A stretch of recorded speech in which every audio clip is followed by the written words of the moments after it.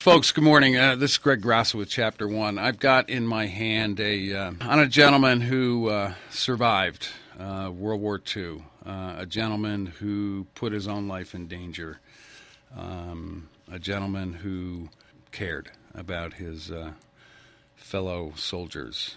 I'm talking about a book called Behind Nazi Lines, and this was written by Andrew Hodges.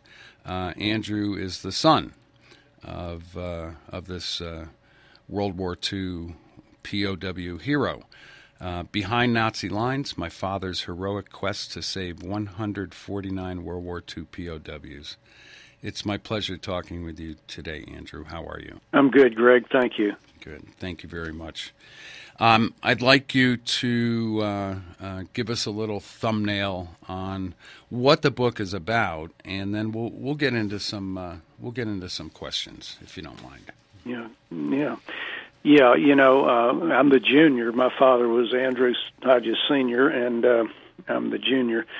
So I heard these stories growing up at an early age, and my father didn't tell a lot of people, but he sure told the family, and he was a great storyteller. But the story is that he was, he wanted to join the service, go to World War II like all the men did, and he had a football injury. He was physically ineligible, and so he joined the American Red Cross, became attached to the 94th Infantry in occupied France as a Red Cross field officer, and not expecting to face the rigors and dangers of combat other than traveling with the infantry.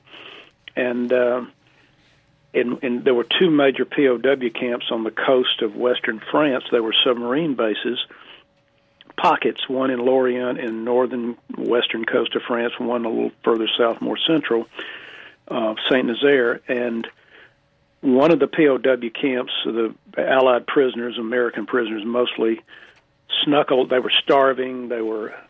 Winter was coming on. They were going to freeze to death. They were sick, and they threw a Hail Mary letter out to the American Red Cross, snuck it out, hoping to get to the Red Cross, and they snuck it out through a French farm girl. It got to the 94th Infantry headquarters, and Major General Maloney called Dad in and said, "This is to you.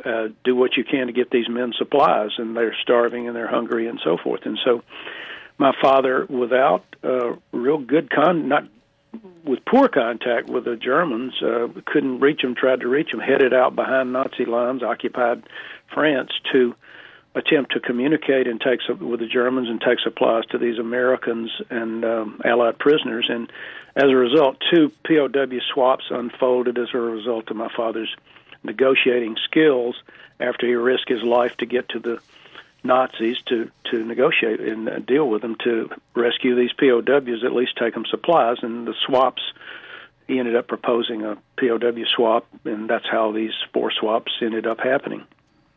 And was something like this typical in 44? I mean,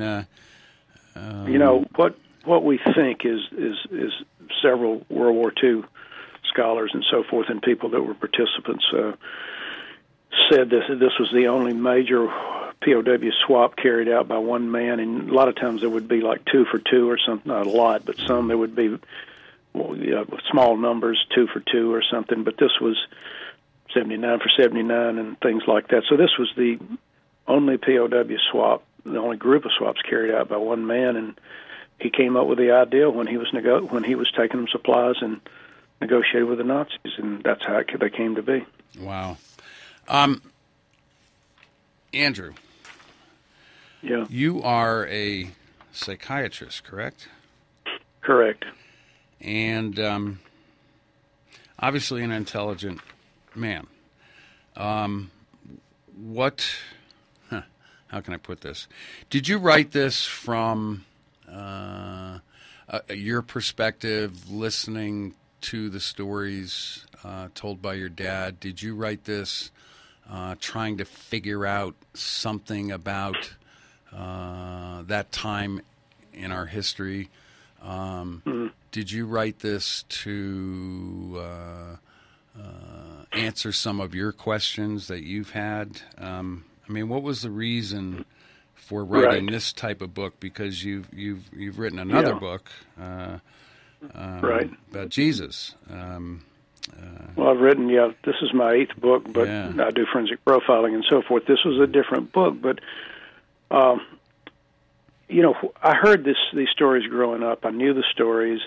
I appreciated them more as I got older. My father was a great storyteller. He appreciated drama. He understood the drama he was in terms of just the stories that we told. But I thought it was a story that should be told because it was inspiring. And this wasn't just his story, it's also the stories of the POWs that we interweave in the book, and every man had a story. And I think, why do we like these World War II stories? Because our generation and those that follow us, the younger folks, everybody needs leaders and heroes that inspire, and that's how life works.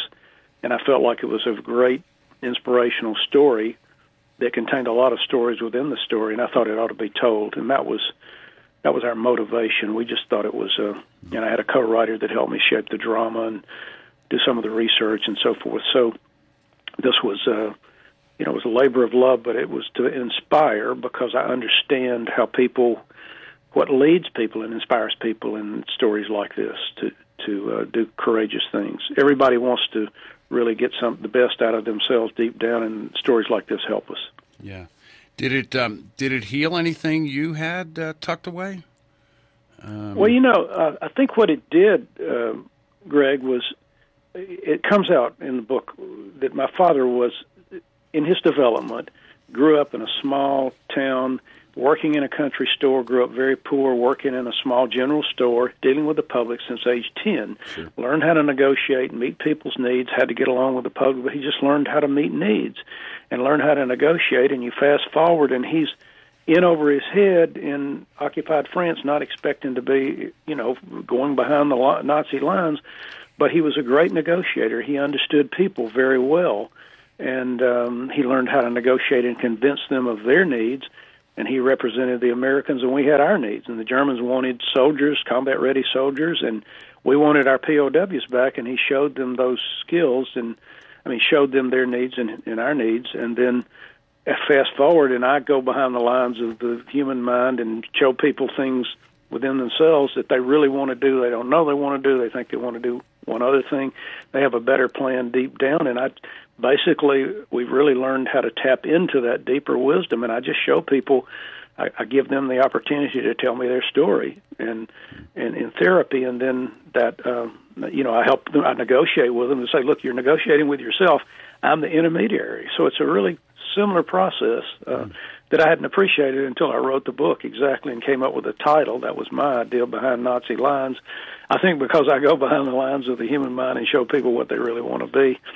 And the same thing I ended up a forensic profiler, and people that are guilty really want to confess, and the truth sets them free. So that applied over in that part of my field. But, the story, it's interesting, the parallels in certain ways to my father. I'm a negotiator, he was a negotiator, and he was the negotiator to start with. Yeah, this story is phenomenal because the stories, you don't hear about individuals. You hear, like you said, you hear about groups. Red Cross tried to do what they could to get some of these prisoners out. I know that the Red Cross was very active in 44, 45. So what kind of relationship did your father have with the Red Cross? Obviously, go ahead. Well, he had a great relationship, and they gave him a lot of freedom, and he was field director over there. And after the war, they wanted him to stay over there and be a major field director for part of Europe and maybe eventually all of Europe. Who knows? I don't, But he had a great relationship with him. They gave him a lot of freedom, but he was the one that came up with the idea of the swaps. The Red Cross they were just trying to meet needs of POWs, and he went under a truce flag, and he got over there, and just it occurred to him intuitively. The Germans respected him and admired his courage, and they liked him. He just knew how to relate to people and be honest with people and sincere and show them, and relate to them as individuals, like you said. And so he showed them their needs, and he he proposed a swap. I mean, and it was really an unheard of proposal, and he had to go back to headquarters and say, "Look, I know you didn't send me over here to do this, but I think we can get these men out, and the Germans need men." And one thing led to another, and he got 79 Allied prisoners out through a real dramatic circumstances, a lot of obstacles, and then the story of the second prison camp came, and we had they had some emergency communication. Could you come to this second prison camp and get our German prison camp holding Allied prisoners? Could you get us out? And the Germans had heard of the first swap and my father's reputation and for dealing fairly, and so they were much more attuned, even though it was a very difficult negotiation, much more difficult than the first. The Germans didn't want to give up certain people, particularly one British commando officer that was in their prison camp, and he negotiated for that. So that's how it unfolded. And, the Red Cross gave him a lot of opportunities, and he served them well. You work with the mind of individuals as a psychiatrist. You're, as a forensic psychiatrist, you try to figure out why. Yeah. So, what's the difference, Andrew, with the Nazi machine compared to the foot soldier, the Allied foot soldier? I mean, what was the difference? I've heard so many stories about when Hitler started to build the his Nazi war machine. There were a couple of nutcases, Goering and some of those other guys that were high level that were totally psychotic. But have you ever figured out why the average German soldier went to the Nazis instead of stayed with the regular army? I mean, why would you? Well, I think it's marketing and success, and it's seductive and power seductive, and Hitler was manipulative, and everything fell in place. If you go back and study it, he never should have come to power, but everything just fell into place, and he manipulated the German people, and they were traumatized greatly, the German people, at different points in the last 30 years significantly, and when you're traumatized, you're ready to be manipulated if you're not careful. And he manipulated them, and he ended up controlling, and he used force and intimidation. So that contrasted with the Americans, who were simply the Germans were following a man who was taking law into his own hands and violating really basic human natural law. That's how the Nazis were tried, but he misled a nation, versus the Americans had a sense of what was the right thing to do, stand up to oppression and violence and murder and stop them. And they had a different way of operating, a different belief value system deep down and consciously too. And so they stood up, and each American soldier came. That's what stands out to me in this story. All the individuals were important.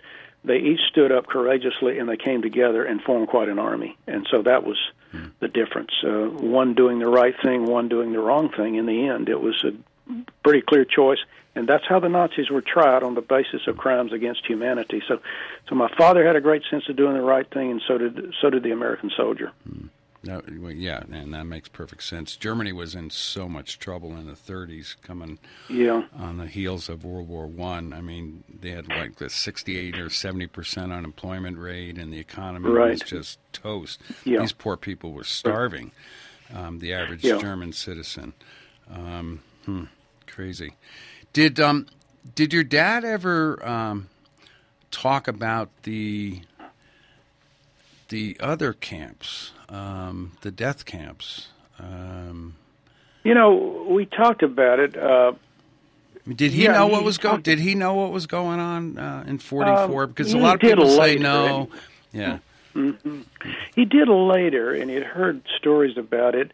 I think it became a progressive revelation to all the soldiers in America, and in America, even our leaders. And so, but he surely appreciated it, and I think that really helped him appreciate what he did, the joy he experienced in getting these men out. And we tell this in the book, and you'll see one picture. You'll see the picture on the cover of the American POWs marching to the shore to be exchanged for German POWs. They're all smiling. They're all ready to go home. They're just very motivated, happy. And here come the Germans, knowing they're going back to combat. The Germans POWs that are being being swapped, and they're downcast and everything. And there's a picture in the book, and the pictures are really telling. Some very nice pictures in the book. I think you would agree. And, yes. And there's one picture, and my dad always told this story. He would never forget it. He said they brought him over. French fisherman fishing boat carried about 10 prisoners at a time. So 10 Germans back to their side, 10 Americans back to our side, back and forth.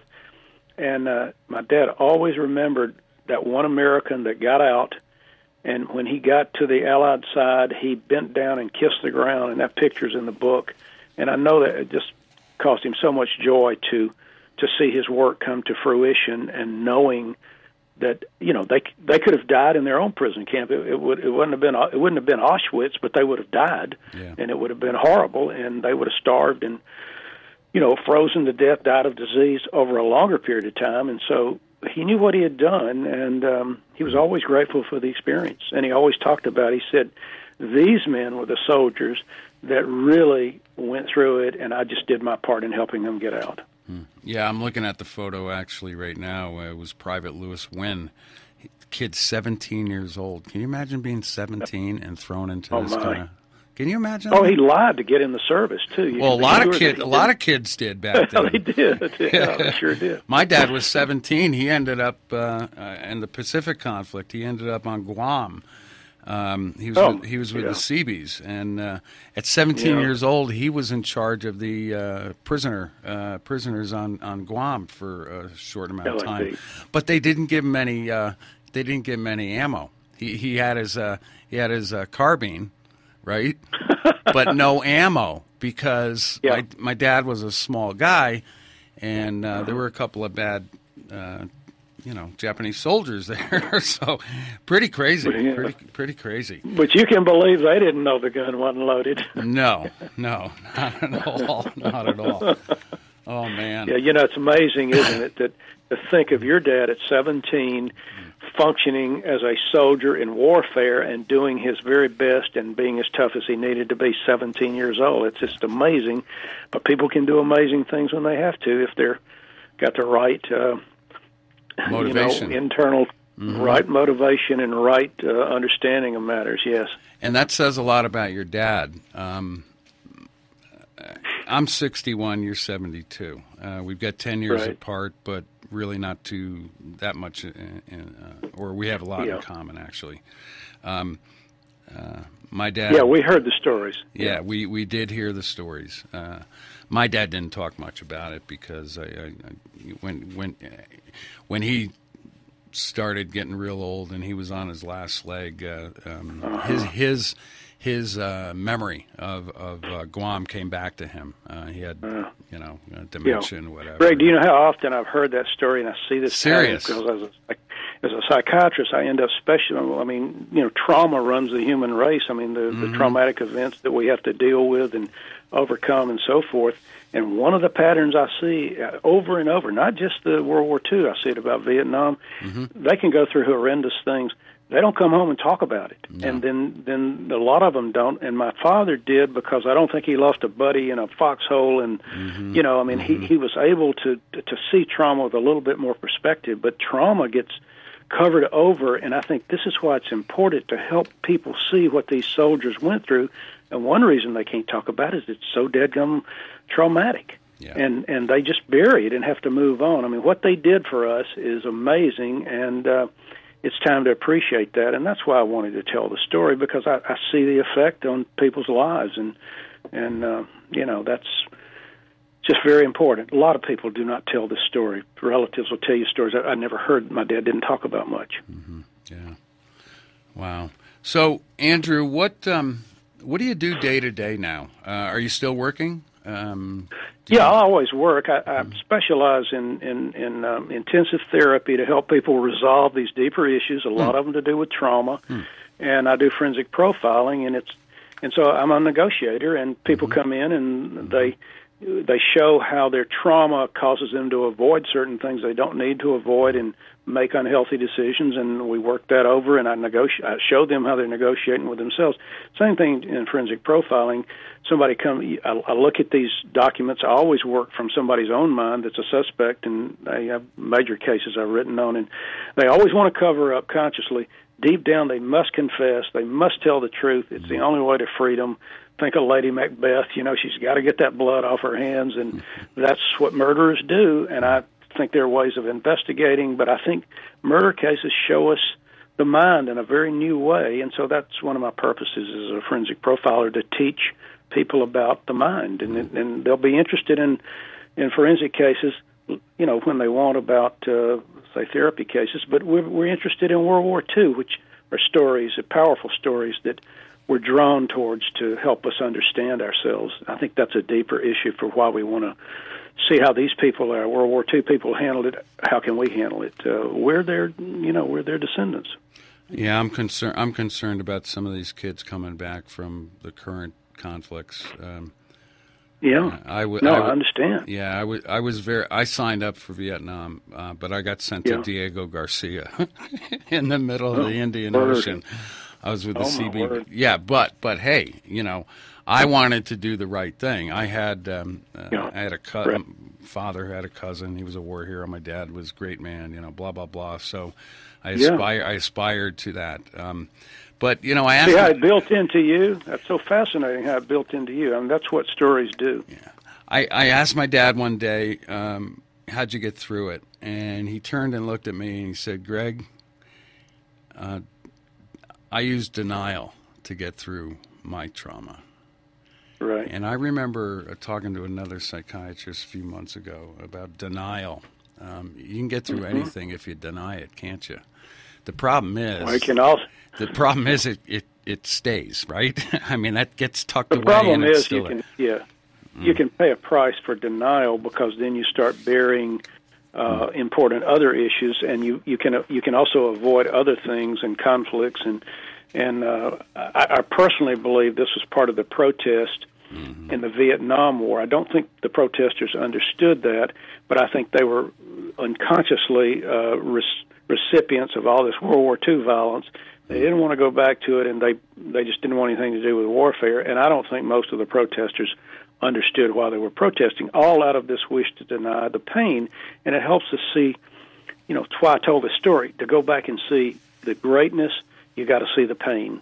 The pain shows you the greatness and that you overcome something. So there's we got to overcome things in this country, and can we face enough pain to do it? And so pain gets our attention.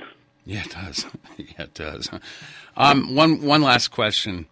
And then I'm sorry, we have about a minute left. Okay. All right. One last question. You loved your dad. Oh, yeah. You looked up to him. And yep. Do you look up to your kids the same way as you look up to your father? It's funny. I think every parent, if you raise your kids the right way and then you watch them develop, you take real pride in it. And in a real way, you do. And in my book, The Deeper Intelligence, I dedicated it to my two daughters and said, these are two of my best teachers. So you do. Wow. Yeah. I got to read some more of your stuff. We better cut loose. Okay. Andrew Hodges, Behind Nazi Lines, My Father's Heroic Quest to Save 149 World War II POWs. It's a very well-organized book.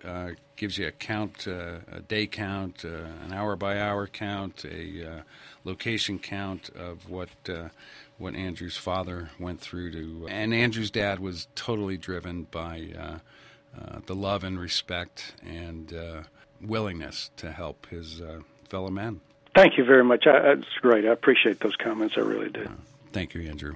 Great success to you. Thank you. Thank you. Have a good day. Bye-bye.